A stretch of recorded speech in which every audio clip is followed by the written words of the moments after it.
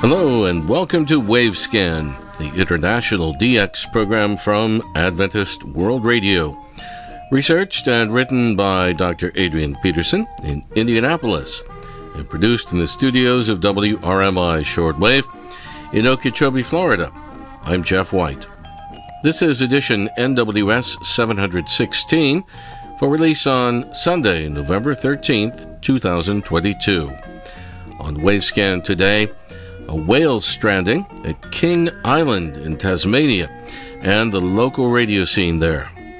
We'll have a recording from the 2022 annual meeting of the National Association of Shortwave Broadcasters in Washington, D.C., and our Philippine DX report from Henry Umahai.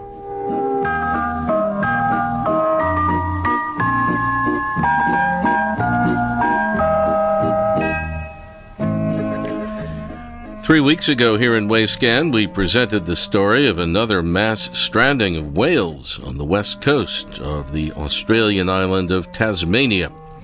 In the middle of September 2 years ago, 2020, 500 pilot whales were stranded at Macquarie Harbour and Ocean Beach. Tragically, 400 died, though 100 were safely returned to deeper waters. Here's Ray Robinson with more on the whale stranding and the local radio scene. Thanks, Jeff. Strangely, 2 years later, on the very same day in the middle of September this year, 2022, another mass stranding of 230 pilot whales occurred at the very same location, Macquarie Harbour and Ocean Beach. Tragically, nearly 200 died, though 35 were returned safely to deeper waters. However, this year an additional 14 pilot whales were stranded and died on the shore of King Island, nearly 200 miles further north. News reports state that the King Island stranding occurred on the rugged southwest coast of King Island, that is, in Surprise Bay, south of the main town, Curry. There are two inhabited main islands in Bass Strait between Tasmania and the continental mainland of Australia, and both are approximately the same shape, the same size, and the same distance from Tasmania. North of the northeast corner of Tasmania is Flinders Island, and north of the northwest corner is King Island. King Island is 40 miles long north to south and 15 miles wide east to west, with a population of 1,500 people. There are three small towns on the island, Curry as the administrative capital, as well as Grassy and Narracupa. The first European to sight King Island was Captain Reed aboard the schooner Martha in 1799. Then 2 years later, in 1801, it was named King Island by Captain John Black aboard the Harbinger, in honour of the Governor of New South Wales at Sydney, Governor Philip King. And then during the following year, 1802, Commander Charles Robbins aboard the ship Cumberland hastily claimed the island as part of Tasmania for Great Britain, in order to forestall the visit by the French captain Nicolas Baudin, with his two French ships, Géographe and Naturaliste, and his Australian-made Casuarina. At the time, King Island was uninhabited, though there is evidence that Australian Aborigines had visited the island. Other temporary inhabitants have been the crews from passing ships, some with Aboriginal wives, shipwreck survivors, and occasional scientific personnel. Over the years, more than 60 ships have wrecked against the island, with the death of more than 1,000 people. The first permanent settlers arrived at King Island in the 1880s. However, additionally, some subsequent shipwreck survivors have remained on the island and have intermarried into the local population. The tallest lighthouse in Australia, standing at 157 feet high, was erected at Cape Wickham on the northern tip of King Island in 1861, and a second lighthouse was built at Curry in 1880. The island is noted these days for tourism, its specialty cheese production, the mining of scheelite tungsten, mineral sand deposits, and the harvesting of kelp. In 1955, there were 18,000 cattle on the island, 15,000 sheep, and 1,500 pigs. The first wireless communication station on the island was erected by the Catholic priest Archibald Shaw. He had established his own wireless factory in suburban Sydney, New South Wales, and in order to demonstrate his system of wireless telegraphy, he installed an experimental wireless station on King Island, which was granted the official call sign VZE. The new wireless station was installed on the grounds of the primary school at Curry, and it was taken into experimental service during the year 1911. Government approval was granted to station VZE to transmit paid messages under the same conditions that applied to the AWA coastal stations surrounding Australia. In addition, Shaw also operated the VZE wireless equipment as an amateur station with the call sign XPO. In 1914, the government offered to buy the Shaw wireless station without success. However, the historic King Island station VZE was closed in 1916 when the government-operated AWA station was opened. Now, going back to the year 1908, we find the first occasion when King Islanders made an appeal for a government-operated wireless station, a station that would ease their inherent sense of isolation. Finally, after several such appeals, the government announced that they planned to erect their own station on the island during the year 1916. The new wireless station was installed on vacant property a little inland from the town of Curry, and it was taken into service in January 1916. Even though the AWA call sign VIK had been reserved for use by the King Island station, they instead continued using the Shaw Station call sign VZE, which they retained for many years. In 1928, station VZE, along with the entire network of coastal stations around the continent of Australia, was sold to AWA. During World War II, the station was used for wartime security purposes. In 1947, the network was taken over by OTC, the Overseas Telecommunications Service, and soon afterwards the King Island station was closed forever. Google Earth currently shows the station location from a satellite perspective, and it's now a private dwelling in farmland country. Currently there are 10 radio and TV stations operating on King Island. They're all unattended slave relay stations, and all the transmitters are clustered in the same location on top of a hill known as Gentle Annie. The ABC operates 4 of these FM relay stations with 200 watts each, along with an additional relay station with 1.6 kilowatts under what was the familiar former medium wave call sign 7NT. The only local radio station on King Island is a community FM station with studios in a residential home near the village of Narracupa. This FM radio station, KICR on 100.5 MHz, also operates a remote studio in the Science Building at the High School on George Street in Curry. Back to you, Jeff. Thank you, Ray Robinson at KVOH in Los Angeles. A few months ago in July, the National Association of Shortwave Broadcasters, NASB, held its annual meeting at the headquarters of Radio Free Asia in Washington, D.C. One of our NASB members who was not able to be there in person was Wavescan's own Ray Robinson, who is operations manager at KVOH Shortwave in Los Angeles. But Ray joined us by Zoom during the meeting in Washington to give us an update on what's going on at the Voice of Hope stations. All right.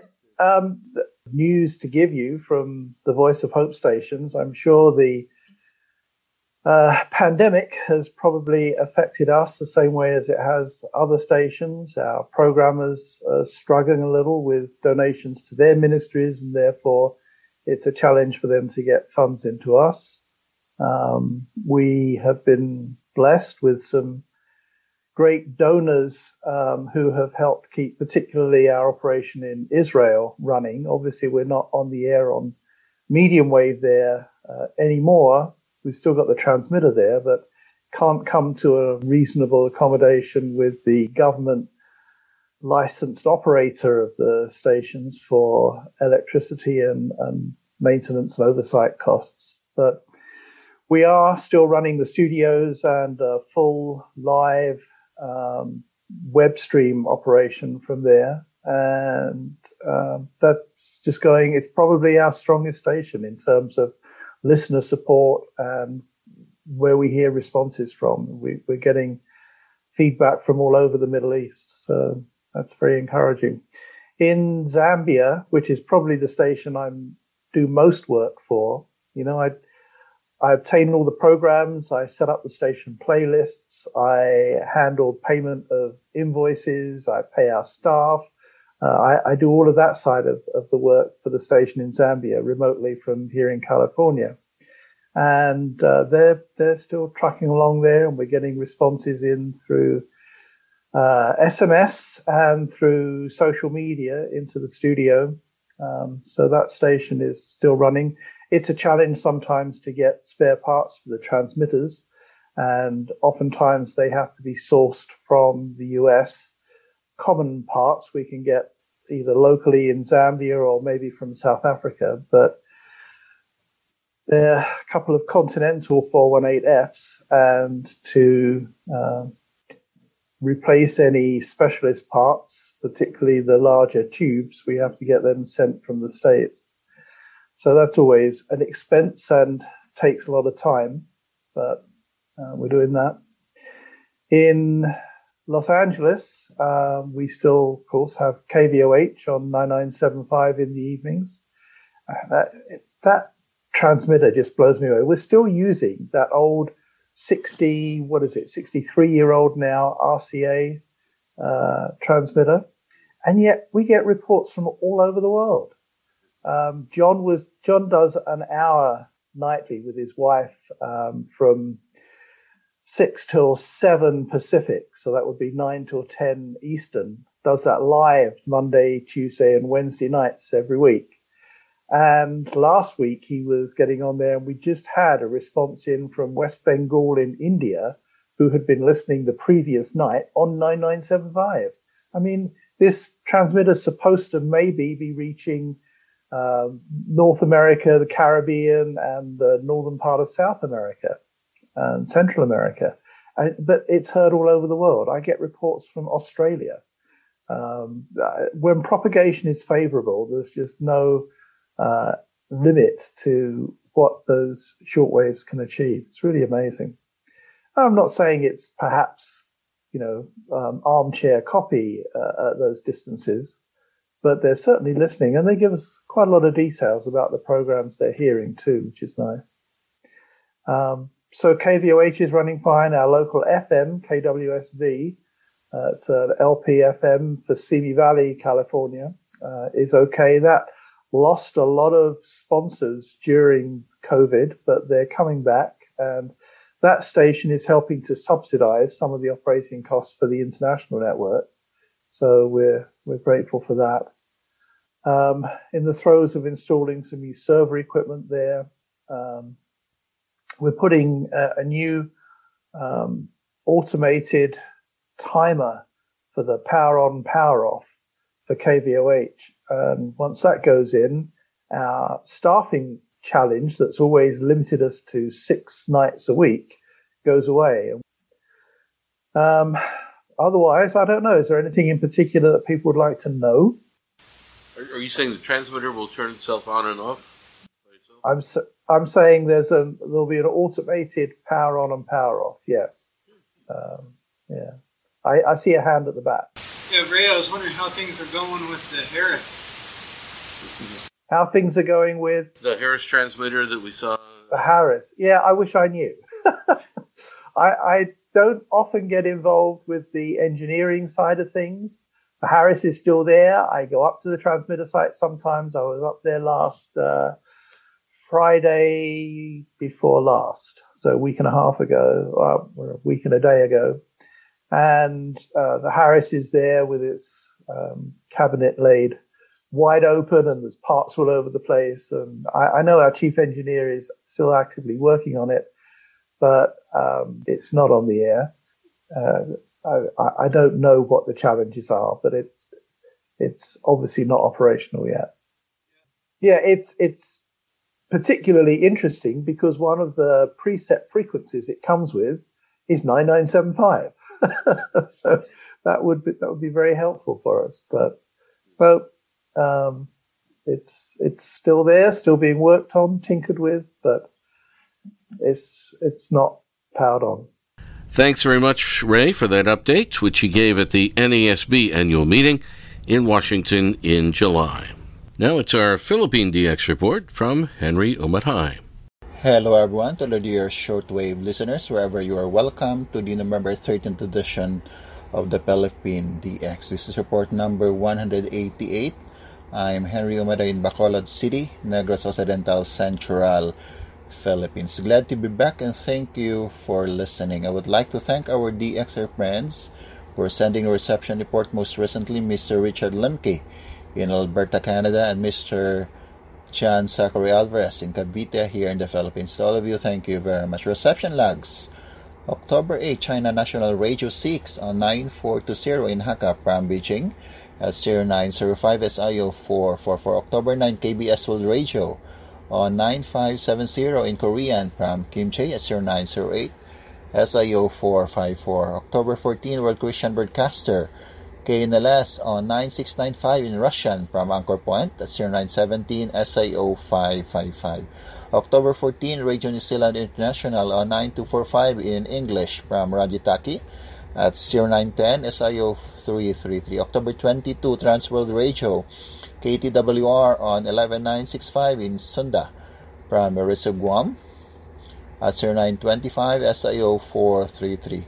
October 23, Radio Taiwan International on 15320 in English from Paochong at 0325 SIO 433. November 1, Missima Radio on 17730 in Burmese from Al Jabiya at 1200 SIO 433. November 1, Voice of America on 12080 in Korean from Tinang at 1211 SIO 333.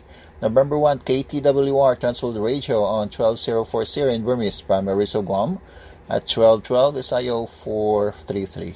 November 1, China Radio International on 11955 in Filipino from Kunming Aning at 1214 SIO 443. November 1, Radio Taiwan International on 11915 in Indonesian from Paochong at 1216 SIO 443. November 1, Radio Thailand World Service on 9940 in English from Odantani at 1221 SIO 433. November 1, FEBC Radio on 9920 in Rade from Iba Zambales at 1224 SIO 433. And November 1, Radio Taiwan International on 9735 in English from Paocheong at 1230 SIO 433. Send us your comments, suggestions, reception logs, and informations to PilipinasDX@gmail.com. That's PILIPINSDX for PilipinasDX @gmail.com. This has been Henry Umatay for Wavescan in Bacolod City, Negros Occidental, Central Philippines. Sa inyong mabuhay at maraming salamat po. Thank you, Henry. As this program was being recorded, another hurricane was expected to hit near WRMI in Florida on November 8th. We'll have a report next week. And finally today, at the risk of embarrassing myself, have a listen to the following recordings that Ray Robinson found in the archives of Jonathan Marks's Media Network program on Radio Netherlands, made 30 and 29 years ago. As this edition of Media Network hits the airwaves, no sign of test transmissions yet from the new Catholic shortwave radio station, WEWM, in Birmingham, Alabama, USA, but they're still just days away, we're told. Maybe you recall the plans of Radio Miami International to build their own transmitter in the Miami area using a transmitter that started life in the Caribbean. The interval signal has been decided.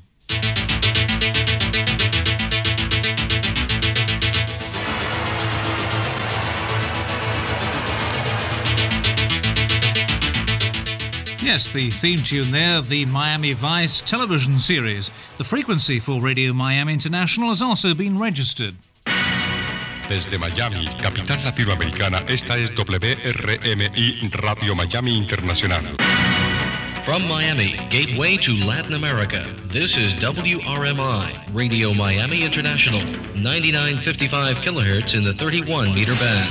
Send your comments, inquiries, and reception reports to Radio Miami International, P.O. Box 526852, Miami, Florida 33152, USA. Telephone 305-267-1728. And if you've heard that station testing already, then call our answer line right now. We'd love to hear from you. Now to a station in the southeastern part of the United States.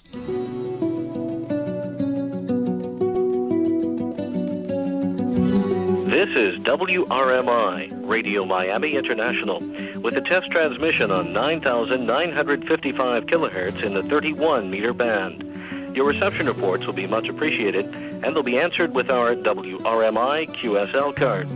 Send your reports mentioning the date, time, frequency, and reception quality to WRMI, P.O. Box 526852, Miami, Florida 33152, USA. Or you can fax us at area code 305-267-9253. Announcements with test tones have been heard since the weekend from the news station in Miami owned by entrepreneur Jeff White. For several years, he's acted as a broker for many organizations who want to broadcast to the Caribbean and Latin America under the general name Radio Miami International. Airtime has been hired, though, from other private shortwave radio stations. WRNO and WHRI are the ones that immediately come to mind. But now WRMI has been noted by several listeners to Media Network around 19 hours UTC. Just before we came on the air, I asked Jeff when he started regular testing of their new facility. Well, they're not exactly regular yet. They're sort of irregular in that we don't have a definite schedule established, but the engineers are testing out the antenna first, and that's being done with about a 450 watt standby auxiliary transmitter, although it's been heard as far away as Venezuela and Colombia and surprisingly all over North America. You've got the antenna the right way around, have you? Well, it's going, believe it or not, it's 160 degrees from Miami, which is south-southeast, right through Cuba, Barranquilla, Colombia, and down to Montevideo, Uruguay. But apparently there's a fair amount of radiation off the back of it as well, and people in the U.S. and Canada are picking it up too. Of course, we sort of expected that. That's with 450 watts, but when we get the 50 kilowatt transmitter hooked up, I imagine the signal will be even better, hopefully both off the front and the back. And that should be, hopefully, less than 4 weeks. They're still doing final refurbishing work on the Wilkinson 50 kilowatt transmitter, going through it piece by piece and wire by wire and repairing and replacing everything. I think within the next few weeks the 50 kilowatts will be on as well. And you're keeping the same frequency? Yes, 9955 kilohertz. At the same time, Radio Miami International stopped doing something. Actually, we were supposed to stop on October 30th, a program called Radio 6 Décembre, which is a Haitian Creole program produced by the Jean-Bertrand Aristide government in exile of Haiti. It comes out of the Haitian Embassy in Washington. Aristide was due to return to Port-au-Prince on October 30th, and Radio 6 Décembre then was going to disappear, the idea being that then Aristide would have control of the national radio station in Haiti. Unfortunately, none of that happened, so they have had to continue broadcasting on shortwave. In fact, they've increased the hours again. They decided to continue for 2 weeks more until November 15th, and now they have decided to continue indefinitely because there's no scheduled return date for Aristide in the near future. So they're now on 2 hours a day, 2200 UTC via WHRI on 17830, and at 2300 UTC on 7355 via WRNO. That's Monday through Friday for both of those hours. And those programs go via you? Yeah, they come from the Haitian Embassy in Washington down here to Miami, and then from Miami out to WRNO and WHRI transmitters. Radio Miami International has done quite a bit of business over the last few years because exile groups, particularly the Cuban community in Florida, has had a political interest in getting its message into the Caribbean or South America. But what are the prospects further ahead?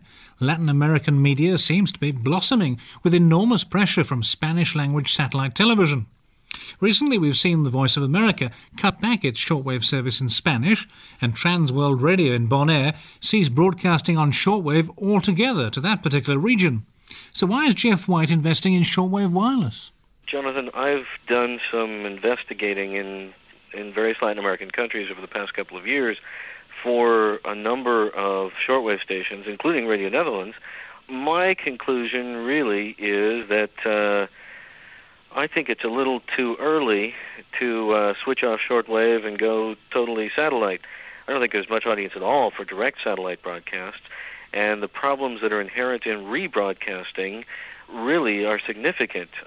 You have no control over what's being used, and they want a totally different kind of programming than what shortwave stations are putting out on the air now. Could you argue, though, that it's a more interesting style of programming and a more up-tempo, short to the point?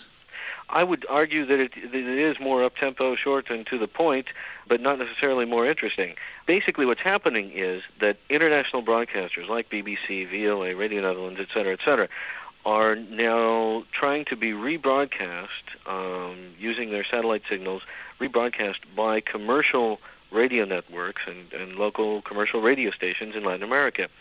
Now, so obviously they have to adapt a more up-tempo style of programming, shorter programs. Basically what they want is a news feed service. And until now, none of these stations have offered the stations in Latin America what they want. As far as I'm concerned, that's rebroadcasting. And I still think there's a large audience out there of shortwave listeners in Latin America, of opinion leaders. Radio Netherlands, the home of high frequency since 1927.